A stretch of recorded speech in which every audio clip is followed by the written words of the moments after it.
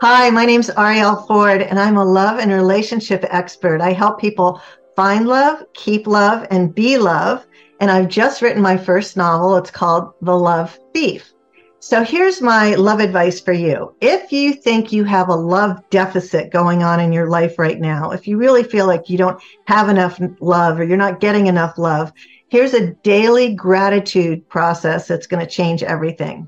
So the first thing is I want you to make a list and write down the names of all the people that you love that you know also love you.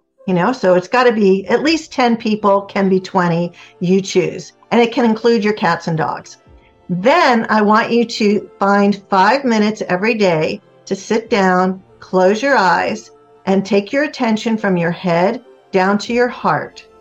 And as you're focusing on your heart, I want you to visualize each person on this list. So let's say it's your sister, and so in your heart, you see your sister, you give a prayer of gratitude for having her in your life, how much you love her, and then you send her a wave of love. And you do that with each person on your list every single day. Now, why do you do this?